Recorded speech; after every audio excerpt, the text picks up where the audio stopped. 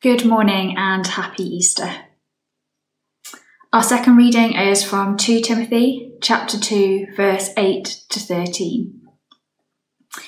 Remember Christ Jesus risen from the dead, the offspring of David, as preached in my gospel, for which I am suffering, bound with chains as a criminal. For the word of God is not bound. Therefore I endure everything for the sake of the elect, that they also may obtain the salvation that is in Christ Jesus with eternal glory. The saying is trustworthy, for, if we have died with him, we will also live with him. If we endure, we will also reign with him.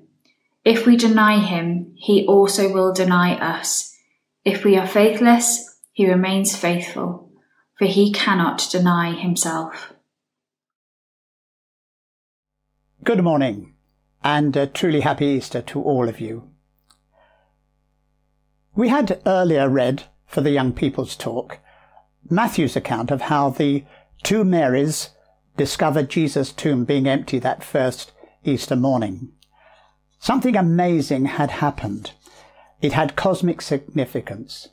It was the resurrection from death of Jesus of Nazareth, the Son of God, the second person of the divine Trinity, and now King of all kings and Lord of all lords. For Matthew later quotes the risen Jesus as saying, this is Matthew 28, verse 18, all authority in heaven and on earth has been given to me.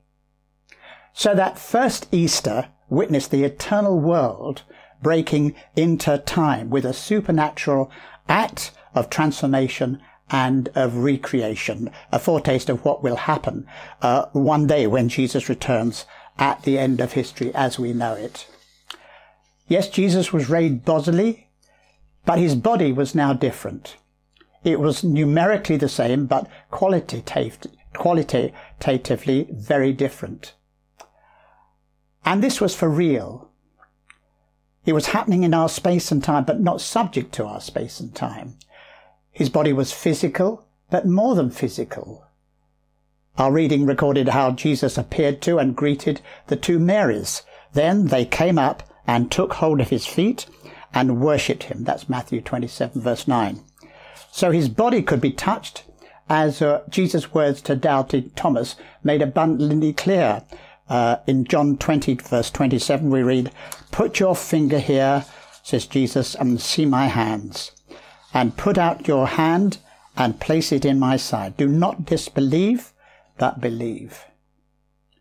However, this morning I don't want to focus on that gospel narrative, but on our second reading, and 2 Timothy 2, verse 8 especially. Remember Jesus Christ, risen from the dead. But first let's pray.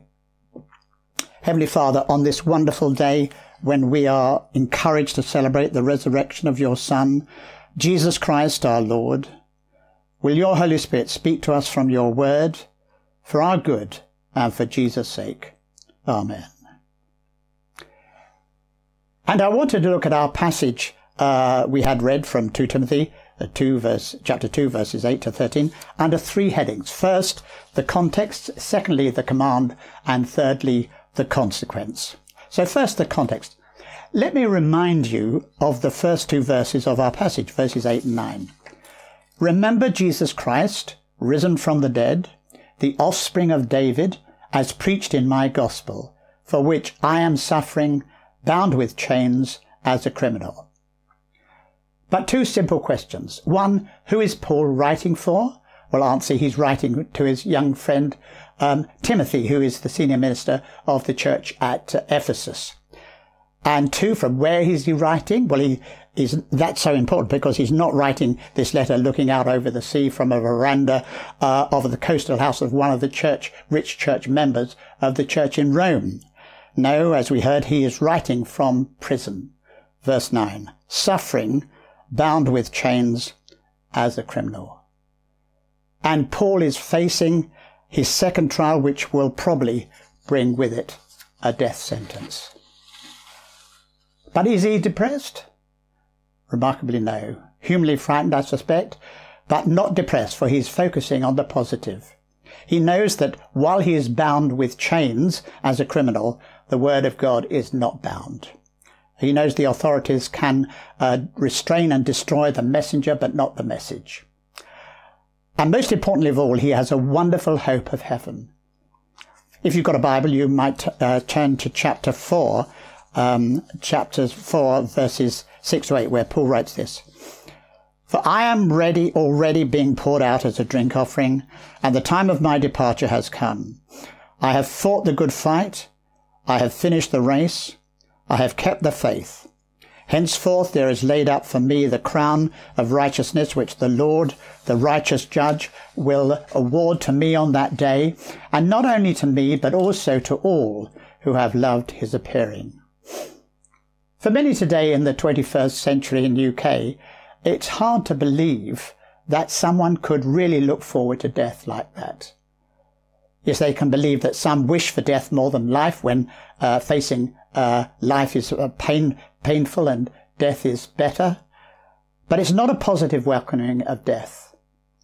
Sadly, we know some atheists just resign themselves to death, thinking that it's a night of nothingness, to quote Bertrand Russell, a famous 20th century atheist.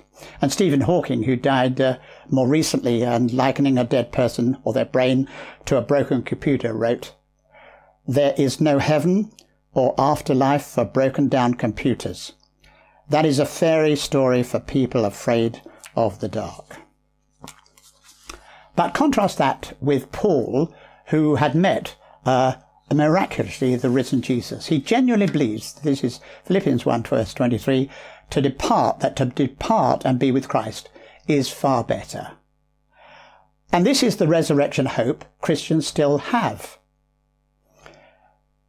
When I think of Paul and his attitude to death, I'm always reminded of one of the most moving funerals I have ever witnessed. I was a curate in Leeds, and it was a young man. He'd been travelling back home on a Friday night to Leeds from the northeast, down the A1, when a lorry coming in the opposite direction burst a tyre, and somehow it came across and crashed into him and took his car right off the road, and he was killed. During the funeral service, his wife, who was only in her 20s, spoke a few words and told us that before her husband had left home, he'd been preparing his lesson for our Pathfinder class that Sunday morning, the following Sunday morning. And of course, he never gave the lesson, but she discovered his notes on his desk. And the passage he was preparing was this very passage, 2 Timothy 4, 7 to 8. I have fought the good fight. I have finished the race. I have kept the faith. Henceforth there is laid up for me the crown of righteousness, which the Lord, the righteous judge, will award to me on that day, and not only to me, but also to all who have loved his appearing. That young woman believed that was so true for her husband, as well as for Paul. She knew that Christ had abolished death through the gospel of the resurrection, and the resurrection not only of Christ, but also of all believers one day. And that is why our second heading, the command of Paul in verse 8, is to remember Jesus Christ, risen from the dead. It's amazing how Christians can forget or more likely neglect the resurrection. I was in a library once of a distinguished theological seminary in the United States, and I discovered that out of 123,000 volumes, only a few hundred were on the resurrection. And notice what Paul doesn't say here. He doesn't say, remember Jesus Christ, a great teacher or example to follow. But Paul says, remember Jesus Christ, risen from the dead, the offspring of David, so the promised Messiah, as preached in my gospel. And what was the gospel that he preached? Well, Paul tells us so clearly in 1 Corinthians 15, verses 1 to 5. Now I would remind you, brothers, of the gospel I preached to you, which you received, in which you stand, and by which you are being saved. For I delivered to you as of first importance what I also received, that Christ died for our sins in accordance with the Scriptures, that he was buried, that he was raised on the third day in accordance with the Scriptures, and that he appeared to Cephas, then to the 12, and of course to others, including Paul himself. So Timothy must preach about sin and the fall and the forgiveness of sins through Christ dying in our place for us. For verse 3 says that Christ died for our sins in accordance with the Scriptures. But that only is a half the good news. The other half, which Timothy is warned against forgetting, is that once Jesus had atoned for sins, Paul then says, this is 1 Corinthians 15 verse 4, that he was buried, that he was raised on the third day in accordance with the Scriptures, and that he appeared to certain followers. And that is so essential, for as you believe in Jesus Christ risen from the dead, new life is possible, as we saw recently in Romans chapter 8 verse 11, which says, if the Spirit of him who raised Jesus from the dead dwells in you, as you open your heart and your will and your mind to him, he who raised Christ Jesus from the dead will also give life to your mortal bodies through his Spirit who dwells in you. And that is simply to echo the Apostle Peter on the day of Pentecost, just after Christ's ascension.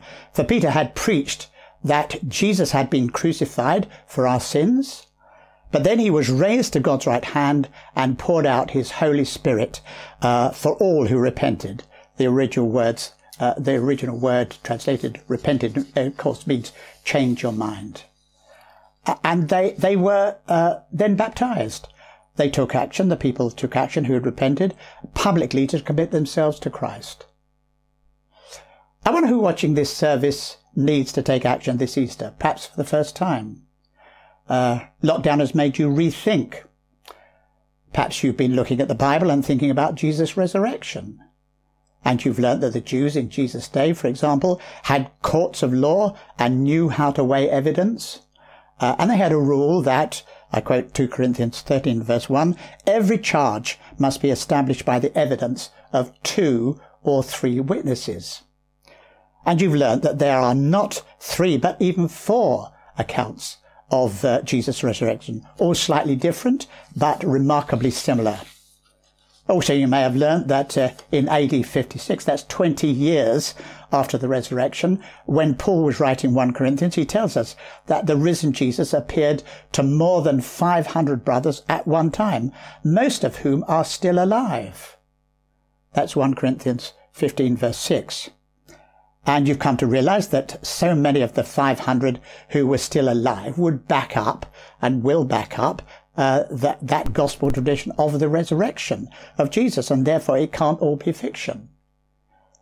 So why not for the first time, if you can, as Paul writes in Romans 10 verse 9, confess with your mouth that Jesus is Lord, and believe in your heart that God raised him from the dead, and you will be saved.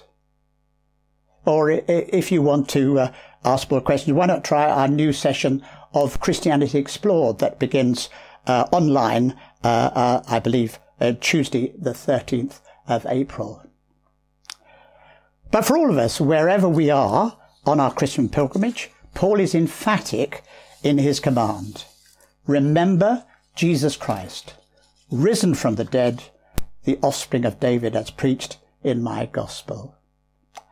And that brings us thirdly to the consequence of obeying that command. Paul tells us that his commitment to the gospel of Jesus Christ, risen from the dead, resulted in suffering. We saw that in verse 9, where he says, for which, my gospel, I am suffering, bound with chains, as a criminal. All believers will find at some point opposition, if not positive suffering. In 2020, World Watch reckoned that 340 million Christians worldwide experienced high levels of persecution, with 309 million experiencing very high or extreme levels of persecution. And last year, 4,761 were killed for their faith. And we should note the figure for 2019 was not 340, but 260 million. So last year saw an increase of 30% of Christian persecution worldwide. But as we noted already, Paul was positive. While he could say, I am suffering, bound with chains as a criminal, he could also say, as we heard, but the word of God is not bound. And however, he had already written to earlier the Philippian church, and writing in recorded in chapter 1, verses 12 to 14, he wrote these words, I want you to know, brothers, that what has happened to me has really served to advance the gospel. Most of the brothers, having become confident in the Lord by my imprisonment, are much more bold to speak the word without fear. And so Paul now writes positively to Timothy and to us at the end of his life, like this in the last verses of our passage, 2 Timothy 2 verses 10 to 14.